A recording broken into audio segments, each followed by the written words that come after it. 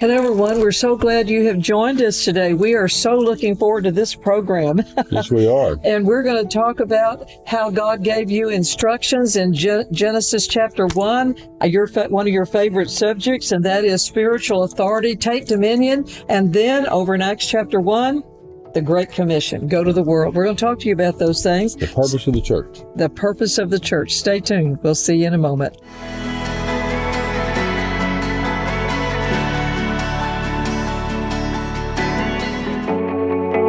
So all of heaven is watching the earth all the time, looking for a man or a woman that's going to use the Word of God, that's going to speak the Word of God, that's going to move on the Word of God. And when they do, heaven moves.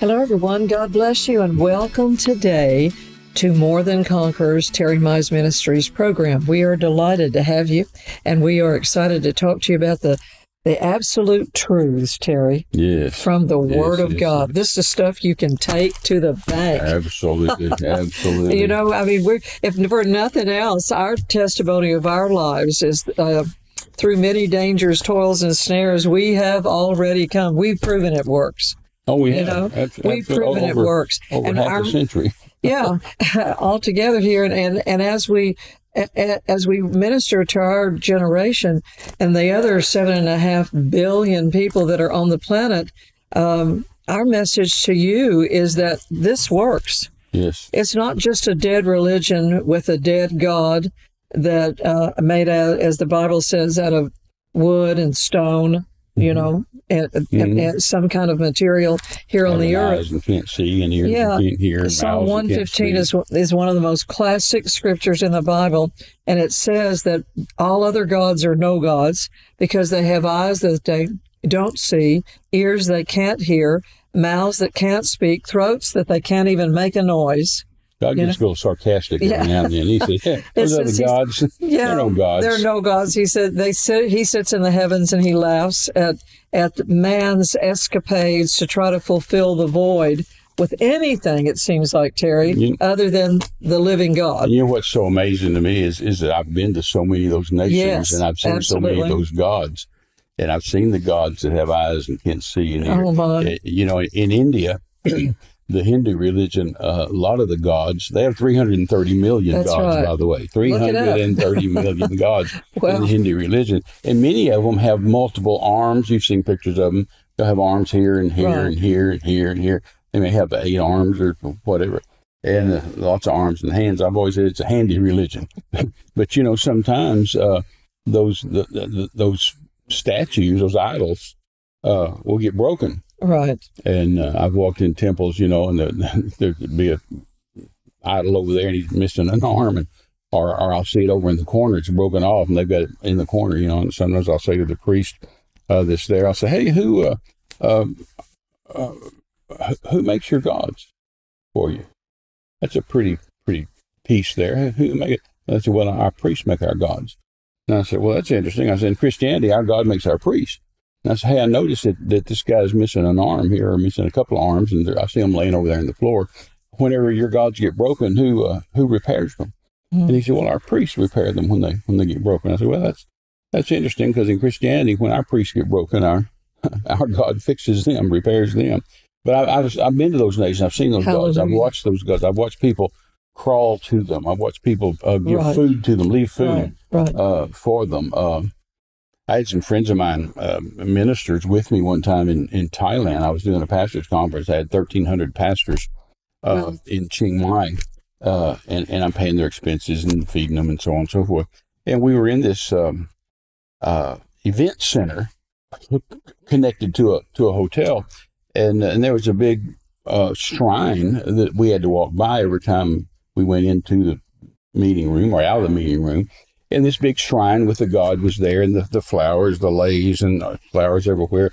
And then there was food there.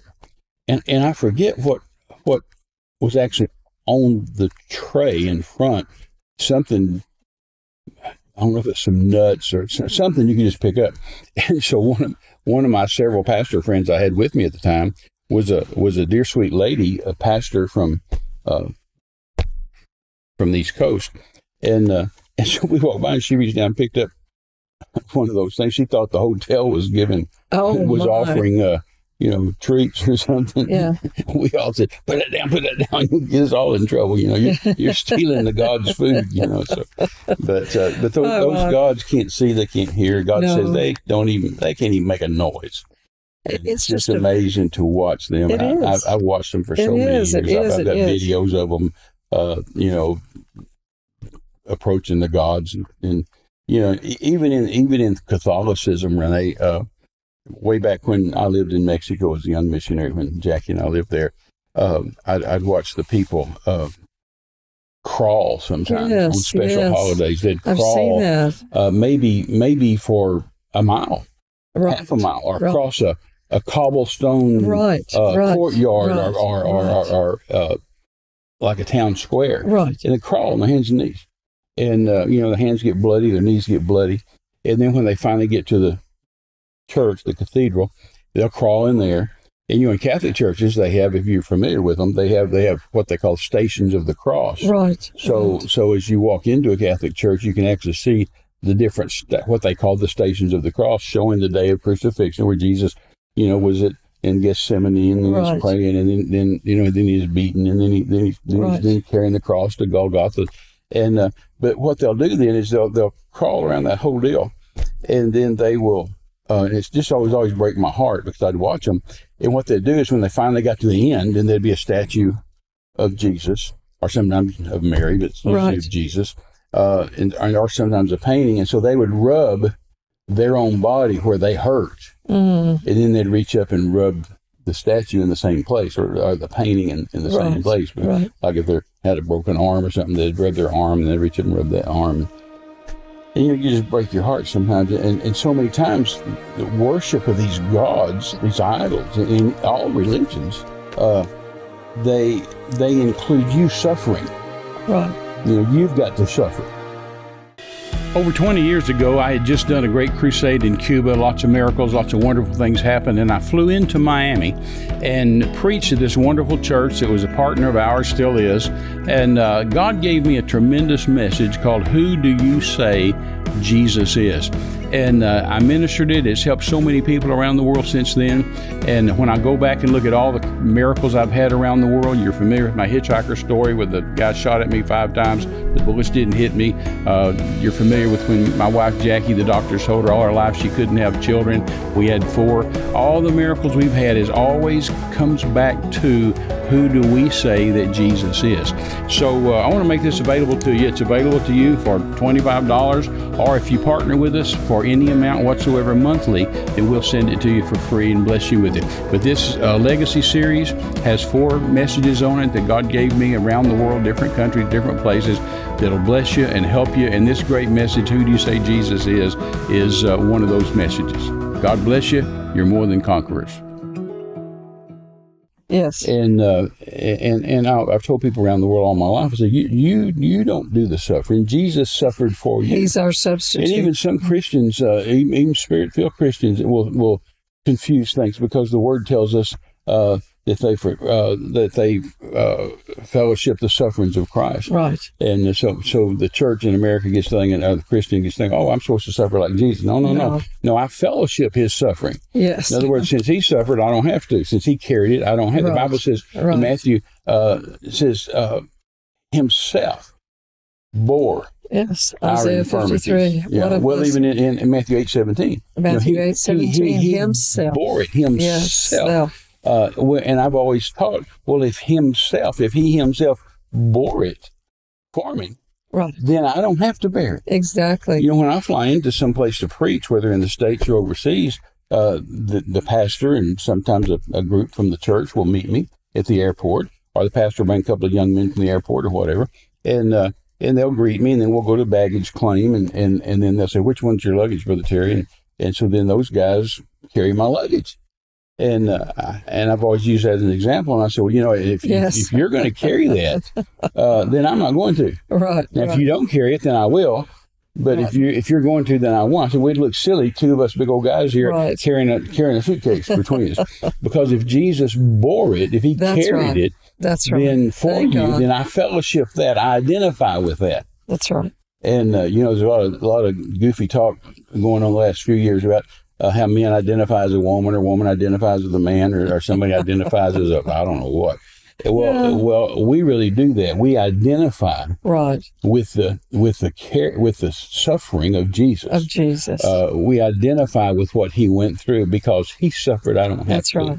Because he died on the cross. I don't have to. Because he took sins on his own body. I don't have to. Thank God. If he paid for me in blood, then I'm paid for. That's right. And so another thing I do that always messes people's minds up is a lot of times those young boys all over the world, I've done it in America and New Zealand, Australia, and everywhere else around the world, they'll reach down and pick up my luggage to carry it, and I'll just turn and say, young man, do you pay your tithe? And they say, well, yes, sir, yes, sir. I say, okay, that's fine, you can carry my luggage. And some of them get brave enough after a while, and they say, Dr. Mize, what if I just said no?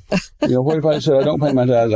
I said, well, I'd tell you to put my luggage down, because if you'd steal from God, you'd steal from me. I don't trust you if you don't pay your tithes. You're a thief and a robber. Yes. So, but anyway, it's a lot of fun. But those gods are no gods. No, and our God's that's the real such deal. Marvelous and contrast. He carried it for us. Yes. Even in these religions, Renee, I've seen them where there'll be a shrine at the top of a mountain, and the people are going to pilgrimage up there. Right. But to get there, they feel like they have to suffer. Right. I mean, as they're walking up the mountain, it's not bad enough. They'll take a rock or 2 or 3 rocks and put in their shoes. Oh my! Yeah, and then they'll walk the whole way with those rocks. I mean, they're in pain the whole time. Right. And they think somehow that gets them closer to God and makes God happy. And of course, by the time they get there, their feet are bloody. Right. Because those rocks have just chewed their feet up climbing that mountain. And it's just so sad to see what religion has done. Yeah, to tell people that somehow your suffering is going to make God happy, that you hurting is going to make God happy, that you bleeding is going to make God happy, when Jesus bled and died for us. Hallelujah. And of course, the same thing with the crucifix. We've told people for decades and decades and decades, say, well, that's a pretty piece of jewelry, or that's a pretty piece to hang on your wall. Right. But the truth is, Jesus isn't on the cross anymore. Right. And if you keep him on the cross, in your own heart, in your own mind, in your own psyche and soul, if you keep him on the cross, he can't help you. Right. Because he's suffering and bleeding and dying and stuck to the cross. Right. So we have to get him off the cross. Right. Because once he came off the cross, hallelujah, then we're paid for. Amen. He paid for us with his own blood. And by those stripes, they beat him on the back. Right. By those stripes, we're healed. Well, and that marvelous act of what we call the blood covenant. Yes.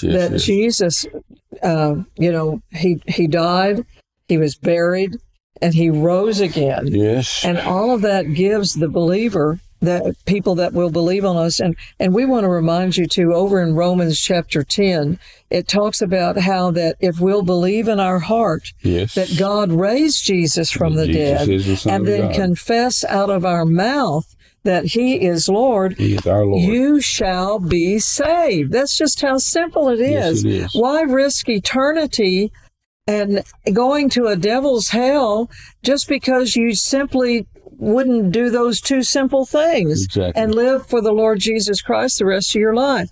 But the power of God, when Paul's teaching in the New Testament, he said that Jesus Christ, Terry, was the power of God, and he was the wisdom of God. So the Bible is a compilation of the power of God and the wisdom of God. And when we talk about, spiritual authority, it's you walking in the power of God and the wisdom of God. So when we see the wisdom of God through the death, burial, and resurrection of the Lord Jesus Christ, then we come over here to Acts chapter 1, where Jesus himself said to his disciples, okay, You've seen the wisdom of God to redeem your life, to put you in a new position. He says, now y'all don't go anywhere and do anything until you get the power.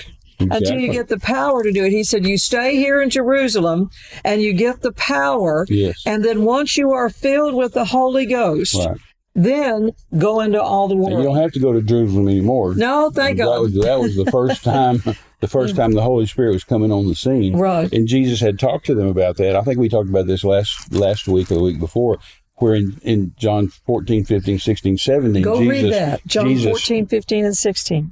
Jesus starts telling them Yeah. and introducing them to the Holy Spirit and says to them, hey, it's better for you Right. if I go away. Yeah. And they're thinking, how in the world can it be better for me if you That's leave right. me? Yeah, we don't want How's you to that leave gonna me. be better? You provided for us. You Right. provided our food, paid our taxes. I mean, you know, how would it be better for us if you leave? Right. And he said, because then the Holy Spirit will That's come. a He said, good if question. I don't leave, the Holy That's Spirit right. won't come. But if I leave, the Holy Spirit can Oh, come. hallelujah. And of course, we said then in that program, whatever it was last week or the week before, we said, and the reason that's better Yes. is not because the Holy Spirit's better than Jesus. Right. It's just because Jesus was in the flesh and blood body, Right. Right. and he was walking on the earth as a man. Right. Thank God he did. So Exactly. we know that men can do it. Right. The men can be saved. But because he was limited by his flesh and blood Right. body, Right. he could only be in one place One at one place time. at one time. So if he was at the Sea of Galilee, he couldn't be in Jerusalem, you know. And so he said the Holy Spirit will come, and that's better for you. Well, why is it better? It's better because he's omnipresent, Right. and he can be everywhere at the same time. So if I'm in Africa, I'm in India, I'm here or there, he's with me wherever I'm at. He's with you wherever you're at. He's with other believers wherever they're at. The Holy Spirit can be everywhere at the same time. He was. That's why it's better. That's exactly right. He was introducing to them a concept they had that was foreign to them. Oh, absolutely. That he was going to come live in them. If Jesus walked up to you and said, "Terry, would you rather me be with you or in you?" Really. You know, and that's the whole crux of the matter of the New Testament, Yes, it is. that God was with them in the Old Yes. Testament, but in the New Testament, He's going to come live in us. And see, none of those other gods we were talking about, That's right. not one of those other religions would dare say No, that that'd be their blasphemy. God lives in them. Yeah, right. You know, the word tells us Christ in you is the hope of The glory. hope of glory, the glory of God. Jesus said, I and my Father will abide in you. In We'll you. live in you. In We'll you. walk when you walk. We'll reach out when That's you right. reach out. When you pray for the sick, lay your hand on the Yeah. sick. Our hand's right inside your hand, touching the sick. But no other religion would say that. And Jesus said in that same context of what you're talking about there in John 14, 15, and 16, He said, I'll never leave you. Exactly. I'll never forsake Exactly. you. I'll be with you till the ends of the earth and on through eternity. Exactly. His whole relationship with the disciples was going to change, and they didn't realize how improved that was going to be in their absolutely. life. Well, and they had no concept of Old Testament, New Testament. Right. There was no such thing. No, They had that's right. no concept Exactly. of Old Covenant, New Covenant. Exactly. And Jesus knew, hey guys, newsflash, there's about to be a paradigm shift. Right. There is about to be a radical Radical. change. Boy, I mean, if there the ever veil in the was. temple is about to be split. That's right. And when I hang on the cross, I'm going to declare these words, it is Yes. finished. And most Hallelujah. Christians and people have thought all their lives that just meant, I'm dead now, I'm dying now, it's finished, Yes. I'm done. But he wasn't talking about that. He was talking about the Old Covenant. Testament, The Old Old Covenant, Testament yeah. is now completed. That's it's now right. finished. It's Hallelujah. now fulfilled. I Thank came you, and Lord fulfilled Jesus. it. That's done. That's right. And now we're going to start the New Testament. But the disciples had no concept They of it. didn't, They had Terry. no That's idea. right. That's why they missed it for so long, about 30 years. Right. After Jesus died and rose again, he gave them what we call the Great Commission, what I've Right. always called the only commission, going to all the world and preach the Right. gospel to every Right. creature. He that believes and is baptized shall be saved. He that believeth not shall be damned. These signs shall follow them that believe. And then he listed Right. those signs in their order of simplicity. The easiest thing first, he said, in my name, you'll cast out devils. Right. Well, that should be the easiest thing a Christian does, is dispatch the devil on short notice. That's right. You know, and you'll speak with new tongues, and you'll if you just take up serpents, if you drink any deadly thing, it won't hurt you, and you'll lay hands on the sick in my name, and they shall recover. Not That's maybe, right. not hope so. No, they shall Hallelujah. recover. And so 5 times he gave them that. We talked about that before. Matthew, Mark, Luke, John, and Acts. 5 times right. Jesus gave them what we call the Great Commission. I call the only commission. And yet the church, it has missed that for so many years, thinking, well, that's just one thing we're supposed to do. But really, there's 25 other things. No. He only gave us one commission. No, that's right. He didn't give us commission A, B, C, D. You choose whichever one you like. You teach however you feel. What do you identify with? No. He said, one commission, get the gospel to the world, period. Over and out. Or give God a family. God wanted from the beginning in the garden, still does now. God wanted a family, still wants a family. And as I've said before, the Bible starts with God calling the kids, and the Bible saying, Adam, Eve, where are you? Right. So they were hiding. Where are you, kids? And then the Bible ends in Revelation saying Jesus stands at the door and knocks. If any man will open the door, I'll come in. And he says, and then at the very end in chapter 22 of Revelation, he says, it's supper time. Kids, come home. Come on in now. It's supper time. I've got dinner ready. Yes, yes. And it says the Spirit and the bride say, come. So from the start of the Bible to the end of the Bible, God's calling the kids. That's so wonderful. And he wants the kids to come home and be with him. God. But when he looked them in the eye, Renee, and said to them, now, listen to me, guys, get the gospel to the world. Right. That's right. They said, right, Lord. Yeah, sure, of course. The Jewish world. Yeah. Because they didn't know there was another world. Exactly. They had been trained all their lives that you're a Jew or nothing. Right. Everybody else is a dog. And even Jesus trained them in that while he was with them those 3.5 years. He even told them very plainly in Matthew chapter 10, after he gave them power and authority and dominion and all that, and power to heal the sick and cast out devils and all that, there in Matthew 10. Then he turns around to them and says, now, by the way, I want you to be just like me. Don't go to anybody except the lost sheep of the house of Israel. Right. Don't go to the Gentiles. And then he told them very plainly, he said, and into any city of the Samaritans, enter ye not. Guys, don't you dare, read my lips, don't you dare minister to or go to a Samaritan. They're dogs. He said, you only minister to Jews. Those guys heard him there in Matthew 10. He was strong with them. So they wrote, they probably wrote it on their arm. So help me God, I'll never preach to a Samaritan. That's right. And so that was Old Covenant. Right.